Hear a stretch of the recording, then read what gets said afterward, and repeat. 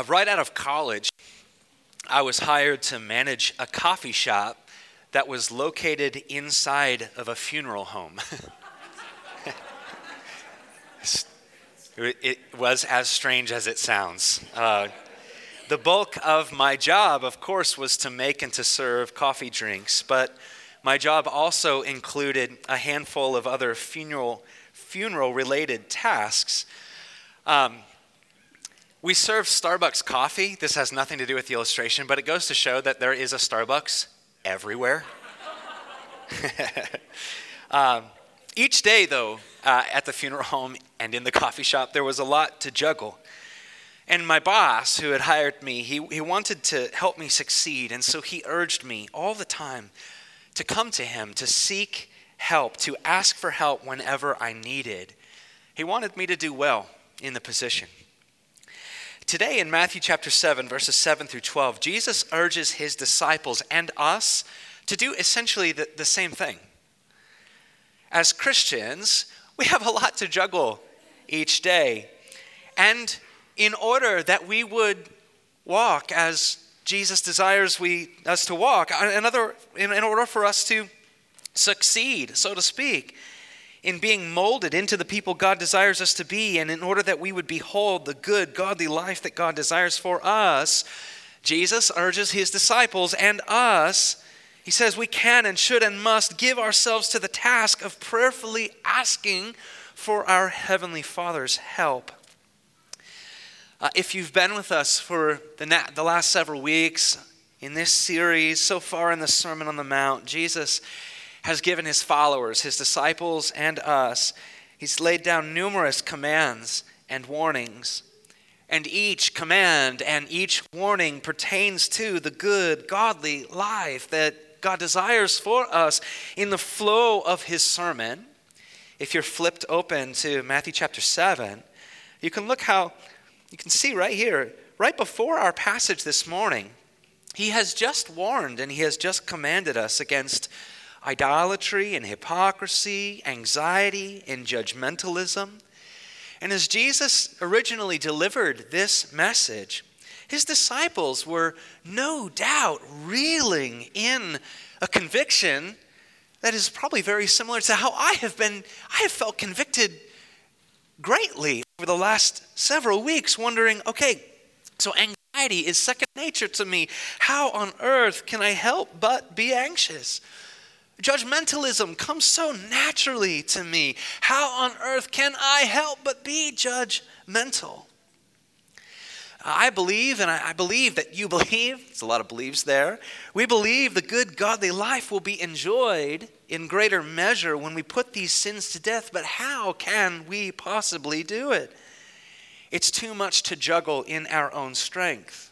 The Christian life is too much for us just left to ourselves. And so in verses 7 through 11, which I'll read now, Jesus tells us what to do about it.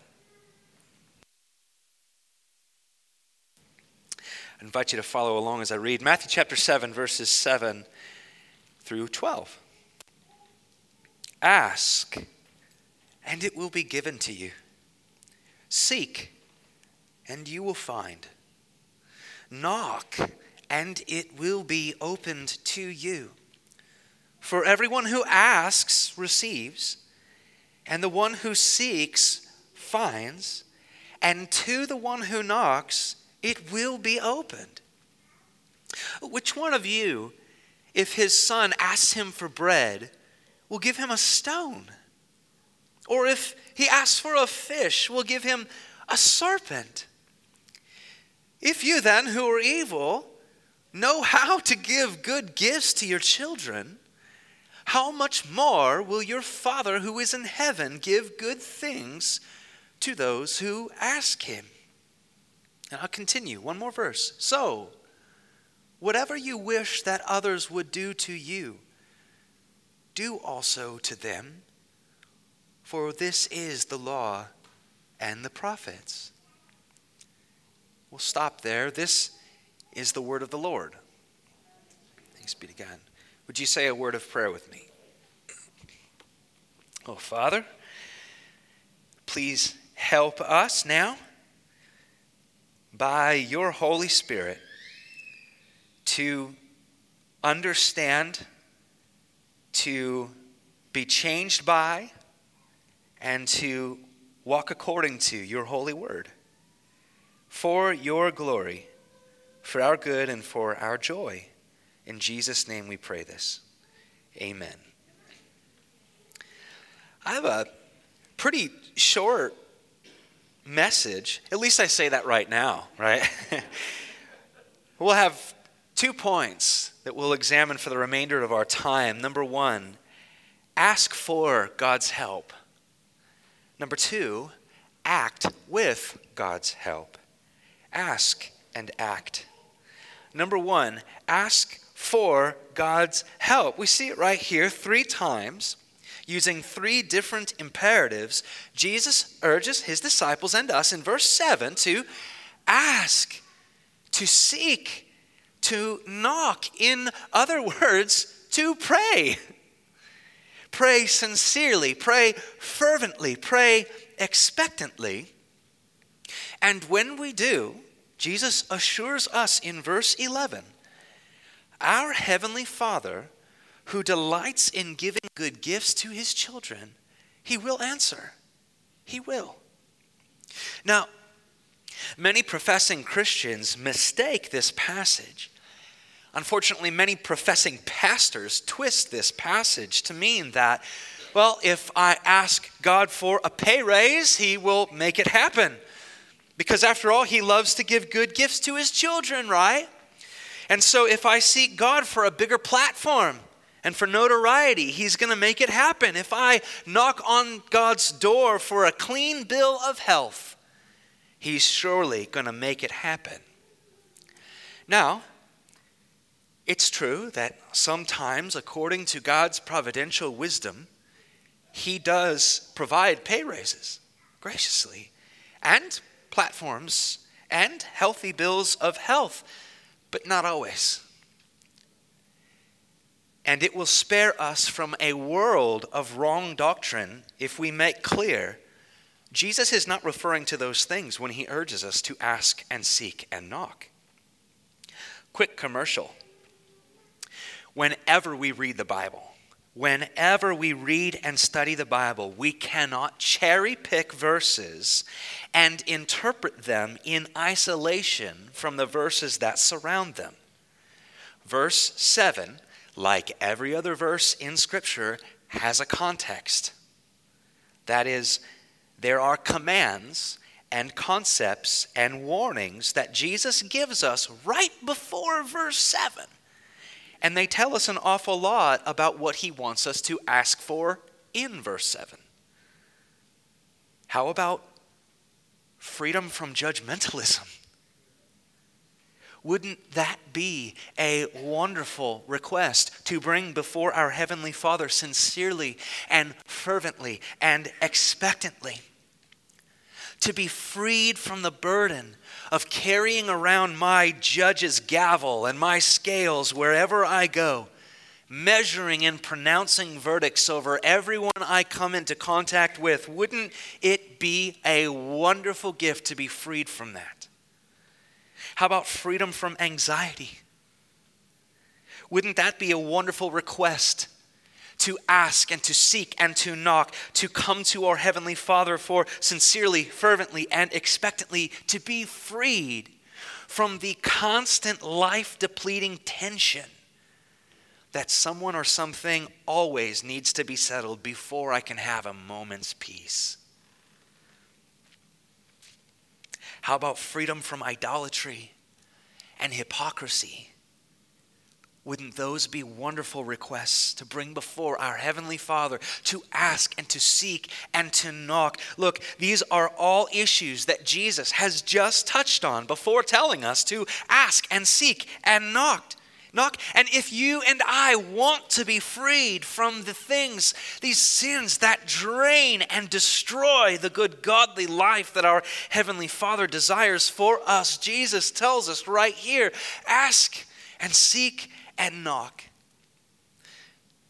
To ask, well, I'll just tell you, I'll quote my kids, Dad, can we have dinner now? To ask is to ask, right? It's not rocket science. I thank God because I wouldn't be able to understand his word. It's not rocket science. To ask is to ask.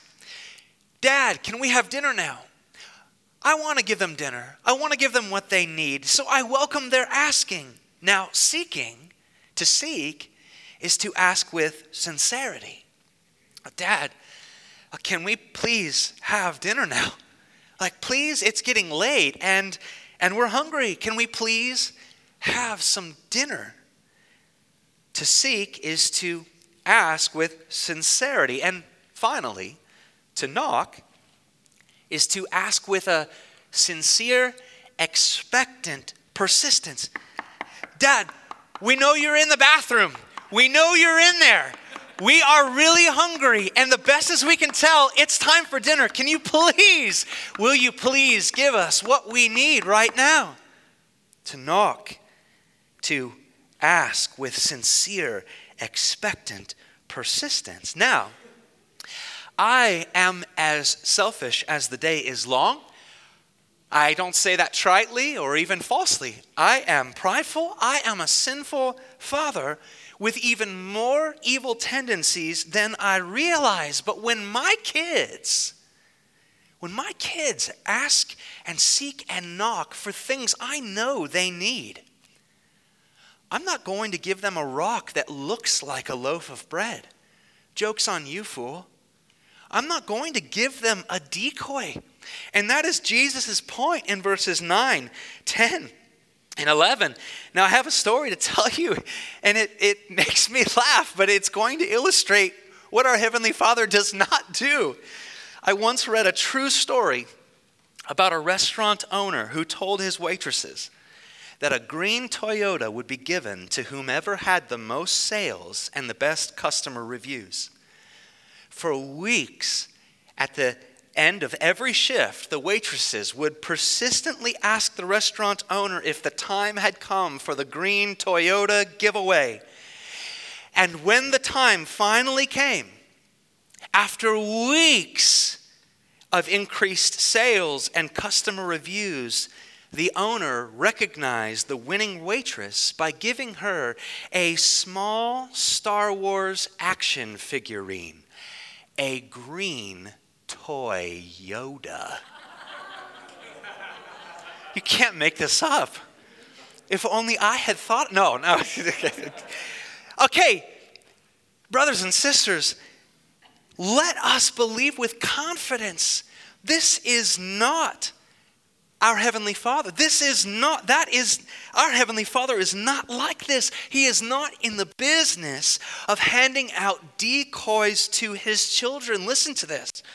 He wants to give us real bread and not some sort of look-alike.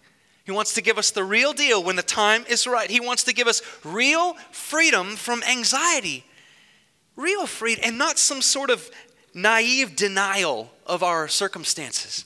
He wants to give us real freedom from judgmentalism and not some sort of surface level patience for others.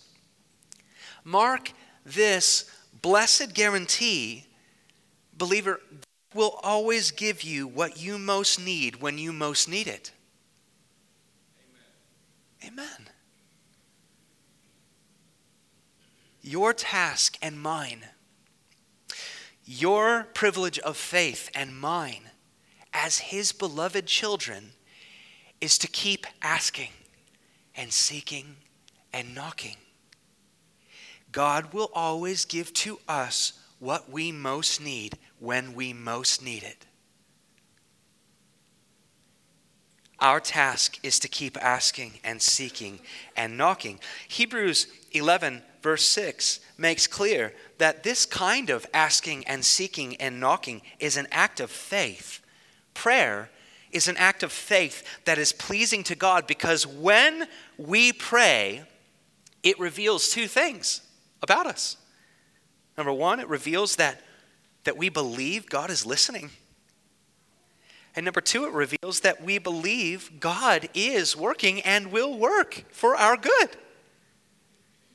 when we pray, it demonstrates those things, these faiths, these truths that we stand upon. Conversely, an absence of prayer, and who among us wouldn't say, well, do you pray? Not as often as I should, right? All of us are maybe needing great improvement with the help of the Holy Spirit in this area. An absence of prayer, though, is an absence of faith, is it not? When you and I don't pray, it reveals a number of things. It reveals that we don't believe God is listening. It reveals that we don't believe God is working for our good or will work for our good. And I also think that it reveals this. When we don't pray, and when we don't pray for the things that Jesus has in view here, it reveals we don't really believe that our judgmentalism and our anxiety and idolatry is really affecting our lives all that negatively, right?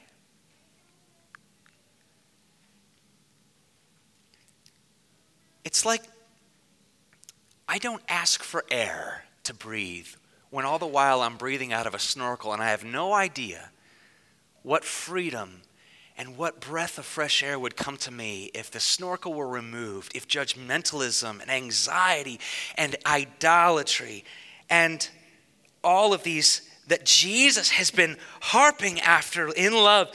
It's like I don't believe my life will be all that benefited by their absence, so I don't ask for them to be removed. I don't ask for the Holy Spirit's help, that he would lead me not into temptation, but deliver me from these evils. And the prayer, Father, is that you would show us our judgmentalism and anxiety and the like. And God, that you would show us how our souls are being numbed and our joy is being drained and our peace is being depleted and our rest is being destroyed and the good godly life is being tarnished by these things that just linger. And we don't think that they are all that adversely affecting us. Ask and seek and knock for such freedom. Number 1, ask for God's help. Number 2, act with God's help. Look at verse 12 with me. In many of our Bibles, there is a subtitle above verse 12, separating it from verses 7 through 11. And it might lead us to think that Jesus is changing the subject. He is not. He's not. Look, chapter and verse, headings and divisions and subtitles can be really helpful, but they can also lead us to forget, especially in passages like this, the Sermon on the Mount is one continuous message. Jesus certainly could have taken breaks at various moments throughout his delivery of this message. But what has been recorded right here by the Apostle Matthew, what has been preserved for our studying right here, is one continuous connected message. And the first word of verse 12 indicates as much for us. Jesus says, so. Some translations translate it, therefore. That word so, or therefore, indicates that what Jesus is about to say in verse 12 is connected to what he has just said in verses 7 through 11 and everything else that he said so far in the Sermon on the Mount. Here's what he says. So, whatever you wish that others would do to you, do also to them. For this is the law and the prophets. This golden rule, this summarizing command encompasses God's Old Testament commands, as well as all the commands that have been laid down in the Sermon on the Mount. Now remember with me, let's do a little bit of mental review, and if you want, you can even look back in your Bibles. Back in chapter 5, Jesus quoted multiple times from the law, and then he urged his disciples and us against anger and lust and divorce and empty promises and revenge and hatred. Now ask yourself, do you want to be on the receiving end of any of those things? No. None of us wants to be a recipient of someone else's anger and lust and empty promises and revenge and hatred. And so, therefore, whatever you wish that others would do to you, do also to them. This is the law and the prophets. Back in chapter 6, Jesus warned us against spiritual pride and showmanship. And he taught us how to fast and how to pray and how to give to the needy properly and sincerely. Now, once again, let me ask you, do you want to be on the receiving end of someone's inauthentic prayer or lack of generosity when you're in need? No, neither do I. None of us wants to be a recipient of fake, phony prayers or these. I'll pray for you, brother. I'll be praying for you on that one. And then I never get to it. None of us wants to actually receive that. And so, church, whatever you wish that others would do to you, do also to them. For this is the law and prophets. In chapter 7, so far in chapter 7, Jesus has urged us not to withhold mercy from one another, not to judge one another without humility and compassion and patience. None of us wants to be judged by our fellow believers without mercy and patience and compassion. And none of us who has the Holy Spirit residing in us, none of us wants to be left alone in our sin, with our sinful specks in our eyes, robbing us of joy and peace and of the good godly life. And so, doing to others as we would want others to do unto us, with God's good help, we can and should and must. This passage is quite simple. Prayerfully and humbly and transparently go to one another. Go to our brothers and sisters in our community groups. Go to our brothers and sisters with whom we have a trusting relationship, even in the cafe at some point, to go to them and to help them to see humbly the speck that is in their eye that is robbing them of the good, godly life God desires for them. We must ask for God's help in doing this. None of us is going to do this in our own steam. And if we do, we'll do it wrongly. We'll do it in our flesh. We must ask for God's good help, and then we must act with God's good help. I've said it time and time again, today's passage, well, the passage isn't as simple as what I've just articulated, but what I've articulated is profoundly simple.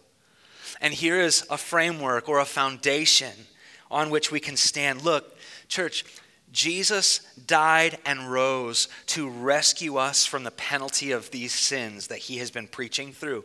We are rescued from the penalty of it. But then Jesus ascended back to heaven and sent to us the Holy Spirit in order to empower us to walk in the righteous and to not return to these sins, to have the power that is needed to have victory over these sins. The question that Christians always need to come back to, do we believe that we can actually do as the law and prophets urge us to do? By the power of the Holy Spirit, by the enabling mercies of Jesus Christ, do we believe that we can actually do unto others as we would have them to do to us?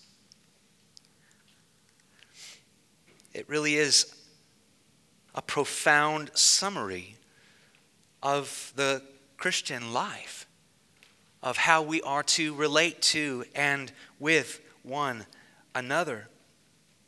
To think through all the times that I have judged a brother or sister in Christ wrongly. And we talked last, there's a right and a wrong way to go about judging. But I have all too often wrongly judged brothers and sisters in Christ. I am all too often eaten alive by anxiety and by fickle worries, like what people think or how it's going to be perceived. And we should, to a degree, care about how we're being perceived, but not to the point that my sinful heart often takes it. Do we believe that we actually will receive when we ask, when we seek, and when we knock. I was talking with Pastor Ed earlier about this passage, and he made a great observation. Our Heavenly Father loves to give to us good things, things that he discerns with his wonderful wisdom. This is a good thing for Chris to have right now. We can ask, and it doesn't always mean that he's going to give us exactly what he asked, but I will say it this way. Pastor has said, there's a pastor somewhere sometime has said this multiple times. God will only ever give us what we would have asked for if we knew everything he knew. And so I want to, and we should be getting busy asking and seeking and knocking, that we would walk in this righteousness that is heralded by Jesus, and that we would then live up to this golden rule that the law and the prophets points to. That as we want to be treated, we're going to go about treating one another that exact same way. No ifs, ands, or buts. And the Holy Spirit will help us do it. For God's glory, for the good of this church, for the joy of our community. That is it. Let's bow our heads, we'll pray, and then we will sing a little more.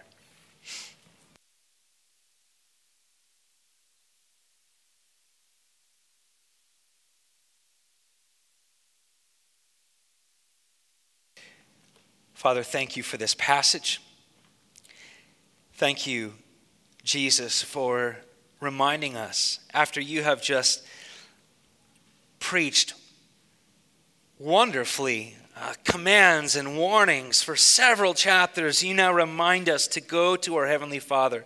We're not alone in this walk, to ask, to seek, and to knock, and we will be given answer. A door will be opened for us. Father, help us to trust that door of yours, your timing, your way. Lord, equip us with everything that we need to do as your word has instructed us. And Lord, help us to treat our fellow brothers and sisters in Christ, to treat each other as we would want to be treated. This is a summary statement of really all that we see commanded of Christians and how we should conduct ourselves to and with one another. Help us, Lord, to do it for your glory and our joy. We thank you for Jesus who makes this possible. It's in his name we pray. Amen.